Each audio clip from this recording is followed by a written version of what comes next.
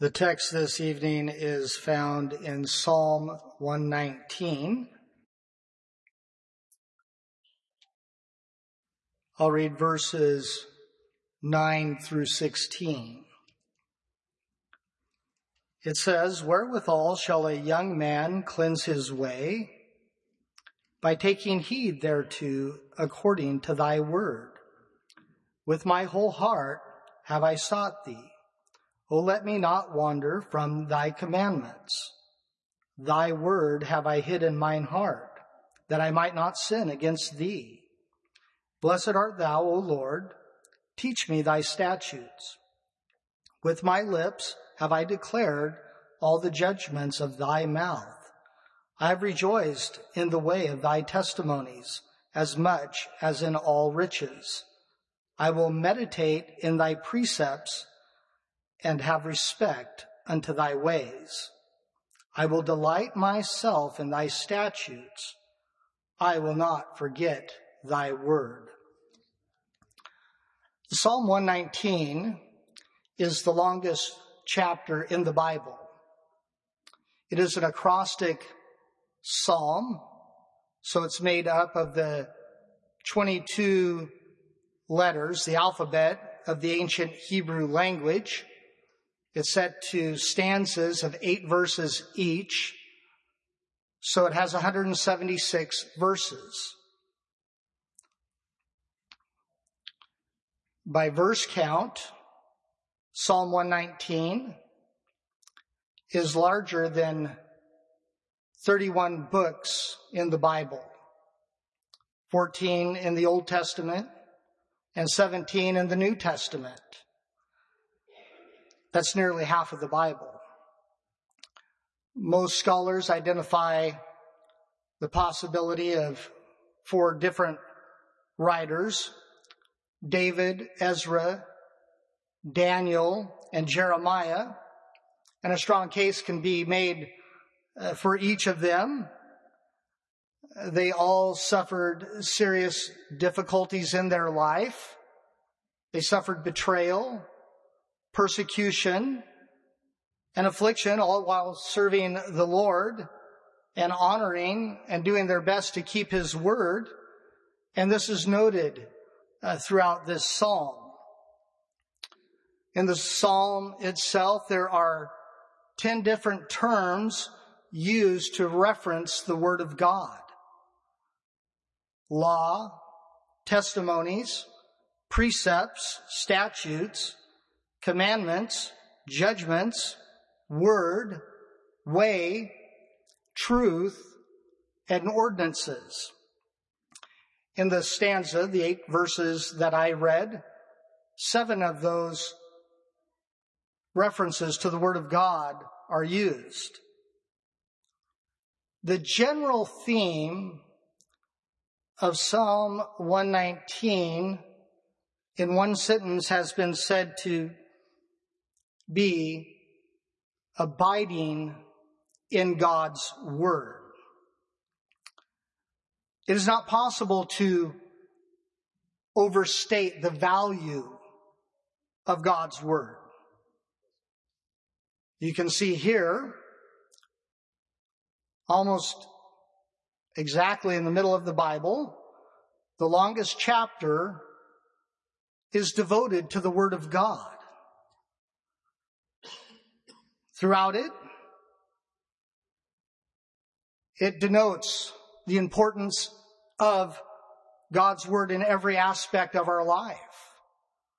We know in Hebrews chapter 4, verse 12, that we're told that the Word of God is quick and powerful and sharper than any two-edged sword. That means the Word of God is alive and it's powerful and it penetrates. And so it's not surprising that the psalmist here, in consideration of the great power and value of God's word, in verse 11 said, "Thy word have I hid in mine heart, that I might not sin against thee." We hide something when it's of value. We hide it to protect it or not to lose it. Radhika and I will sometimes, if we have some extra cash or a gift card or maybe a gift certificate, something like that of value, we'll hide it. We'll maybe put it in an envelope, and rather than putting it in the bank or in our safe at home, we'll think, well, we're just going to put this away for a rainy day. So maybe she'll say, well, I'll put this under the organizer in my nightstand or under this basket in our closet. Well, that's good until later, maybe when we're looking for it. And maybe I'll say something now, where did you put that? And I'll get no, I thought you. And well, in the end, we'll agree that we hid it well. Well, this is not what the psalmist was meaning by hiding God's word in our heart. God understands when it comes to remembering something that is vitally important that he has for you and me, that he wants us to, with all seriousness, dwell on it. Keep it within us. Remember it with a willingness to apply it. And that's why he had Moses instruct the people when it came to God's word this way, as found in Deuteronomy chapter 11, verses 18 to 20. He said, therefore shall ye lay up these, my words, in your heart and in your soul, and bind them for a sign upon your hand, that they may be as frontlets between your eyes. And ye shall teach them your children, speaking of them, when thou sittest in thine house, and when thou walkest by the way, when thou liest down, when thou risest up, and thou shalt write them upon the doorpost of thine house and upon thy gates. God wants us to value his word, to hide it in our hearts, to protect it so that it's accessible to us when we need it. Now consider, if when Radhika and I decided to hide that valuable thing, if before I went to bed, Radhika says, now remember, I put that here. And then when we got up in the morning, I said, remember, Radhika, we put that right here. And then maybe while we walked to work, we talked about where we put it. Maybe at dinner, we rehearsed it again and kept repeating that. We wouldn't forget where it was. Well, the psalmist here, he said, thy word have I hid in my heart that I might not sin against thee. You see, he realized that there was value in protecting God's word. By placing it in his heart, so it would be to protect him from sin and the consequences of sin. James 1:21 tells us that we are to receive with meekness the engrafted word, which is able to save your souls. Here, that engrafted word has a twofold meaning to it.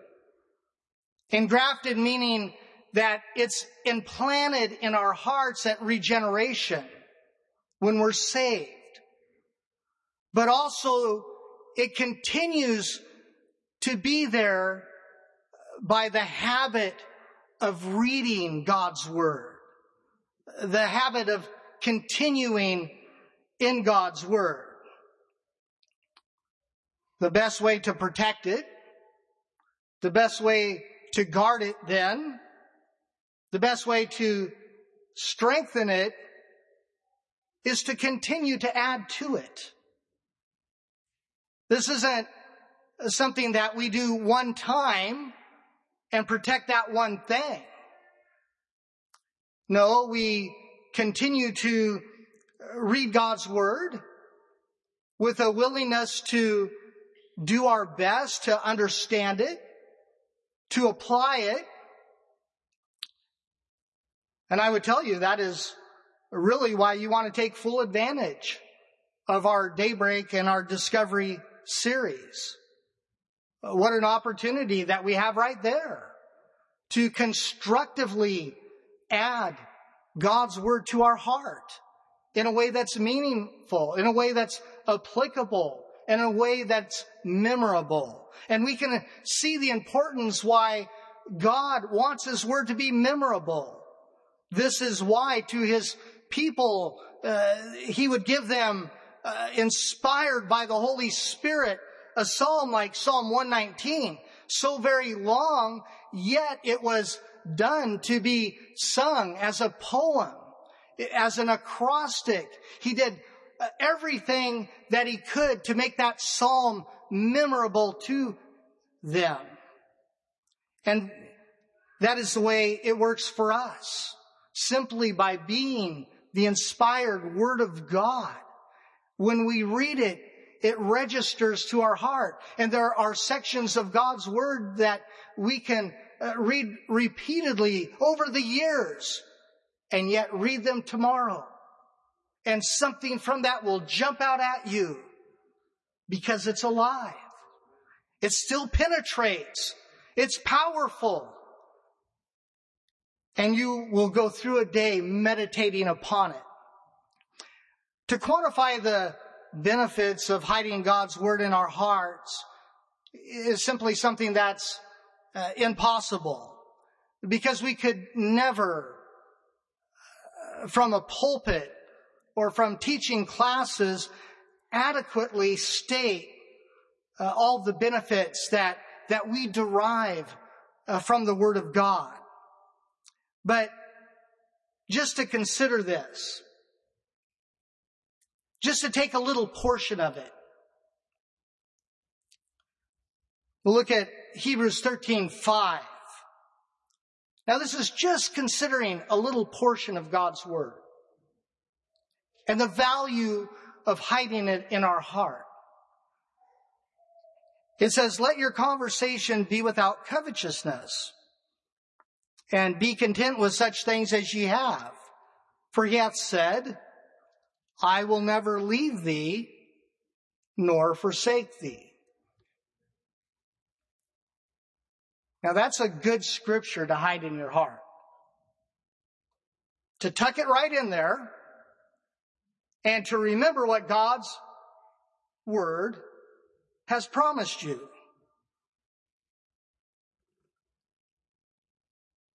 Now it says again in this verse, it says, "For he hath said." This wasn't the first time. That's referencing 4 areas of the Old Testament. The first is in Genesis chapter 28, verse 15, when Jacob pillowed his head on some rocks one night and saw a ladder up into heaven, and God spoke to him that night at Bethel, and he said this, "And behold, I am with thee, and I will keep thee in all places whither thou goest, and will bring thee again into this land. For I will not leave thee until I have done that which I have spoken to thee of." He gave Jacob a promise that had been given to his grandfather Abraham, very personally, later given to his father Isaac. But for Jacob, that night, there was that promise. I will never leave thee nor forsake thee. It was personal. It was for Jacob. In Deuteronomy chapter 31, verse 6, this was Moses speaking to the people before they were to go in and conquer the promised land. He told them, be strong and of a good courage. Fear not, nor be afraid of them.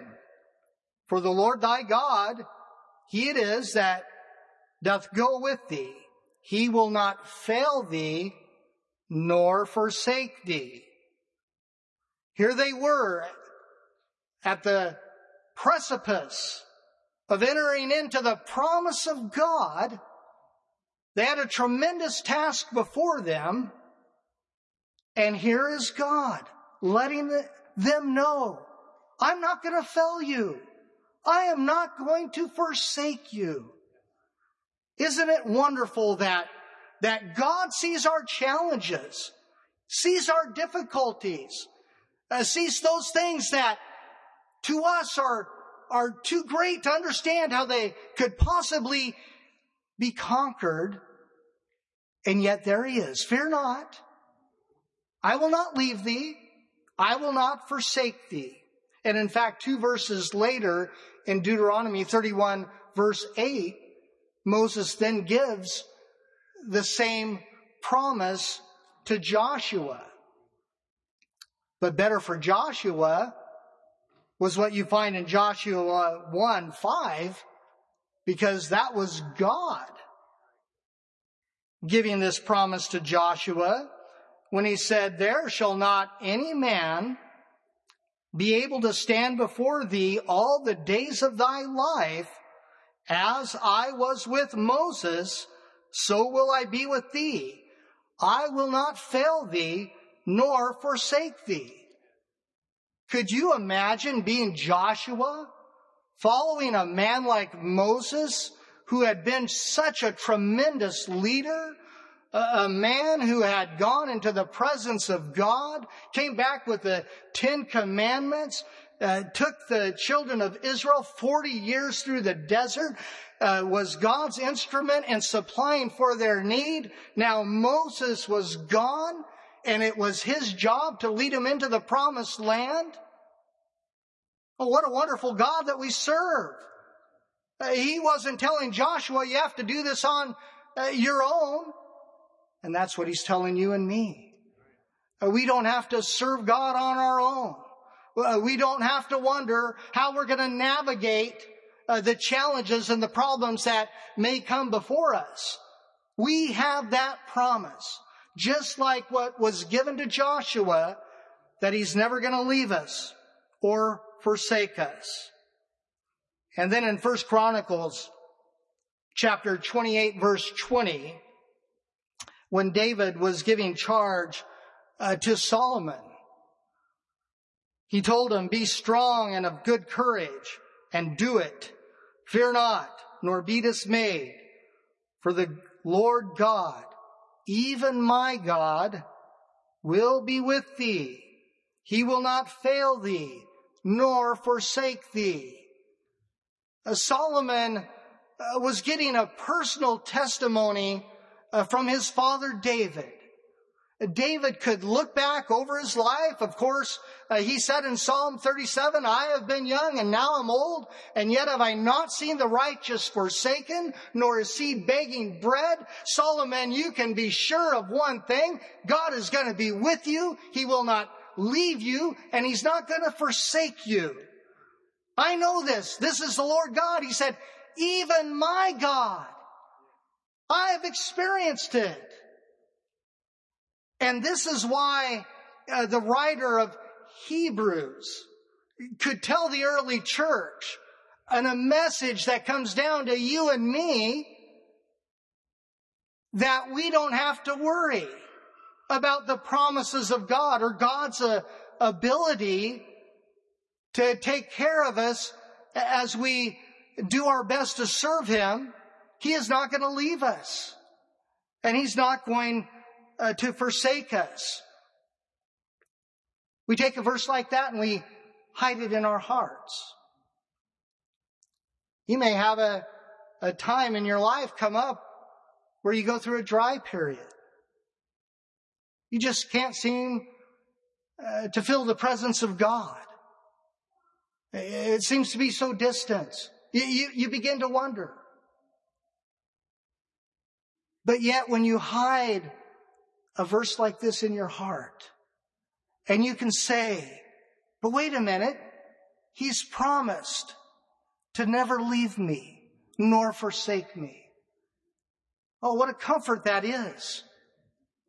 And maybe the devil, who's the accuser of the brethren, is trying to tell you, no, the Lord has left you. You did this, you did that. When you've hidden that word in your heart, you can tell the accuser, no, He promised to be with me always, even till the end of the world. He'll never leave me nor forsake me. That's why we want to hide God's word deep in our heart. That's the word that we take with us when we go to school. And we wonder, can I serve God in this place, in this environment? Yes, because He promised He would never leave me nor forsake me. Can I serve Him at this job where I'm surrounded by ungodly people? Yes, because He said He would never leave me nor forsake me. And again, that's just one small promise, hiding a part of a verse in God's word in our heart. And how many more promises do we have there that we can draw from in our time of need? And hiding God's word in our heart doesn't just provide us with a ready resource. It's also there as a treasure. When you walk with the Lord and that word dwells in you richly, you begin to enjoy the treasure that the Word of God is. The psalmist again here in Psalm 119 verses 14 to 16 said, I have rejoiced in the way of thy testimonies as much as in all riches. I will meditate in thy precepts and have respect unto thy ways. I will delight myself in thy statutes. I will not forget thy word. This was written by one who had experienced difficulties in life. But in those difficulties, he knew that he had a treasure that the world could simply not take away. It was something that maybe for Jeremiah down in that miry pit, he could begin with delight to recall the Word of God and draw encouragement and strength from it. Maybe Daniel, as he spent that night in a lion's den, was there, but yet he had a treasure of the Word of God in his heart. David, when he had to face that giant, understood, no, this is against the Word of God, for this is the people of God. And that's why he did not fear going out against that giant. That's what the Word of God does for us when we allow it to dwell in us richly. Hiding God's Word in our heart also opens the door to the promises found in the Bible. Psalm, again, 119 verses 9 and 10 says, wherewithal shall a young man cleanse his way? By taking heed thereto according to thy word. With my whole heart have I sought thee. O let me not wander from thy commandments. We hide God's word in our heart. We treasure God's word. And then the Holy Spirit is able to bring those scriptures that support the promises of God, the things that we're seeking after. He said, How is a young man going to cleanse his way? You put the Word of God in your heart, and that will draw a walk of holiness from you. You put the Word of God in your heart, and you'll understand there's a commandment that we are to be sanctified, holy, entirely. And because we love God's Word, we want to follow those commandments. And the psalmist went on, of course, later to write in Psalm 119, verse 105, Thy Word is a lamp unto my feet, a light unto my path. Hiding God's Word in our hearts provides us with the guidance that we need today. We are navigating a dark world for sure, and one that gets increasingly more dangerous by the day. So much more, we need the light of God's Word to guide us in the path that God has for us. And thank God, His Word is still available here tonight. We have a privilege each time we come into God's house. We don't come here to become more knowledgeable in God's Word. No, we don't want to be hearers only. We want to be doers of God's Word. We get it into our heart by taking it and applying it. And as we do that, we grow in the grace of God. And that's what God wants to do for us tonight. We're going to have an opportunity to pray. And as you come and you say, Lord, I want that Word hidden deep in my heart, you're going to find the Holy Spirit begin to draw those words out at the place of prayer and help you in those needs that you have, those promises that you have yet to receive. God wants to give those to you tonight. The song 657 and the altars of prayer are open.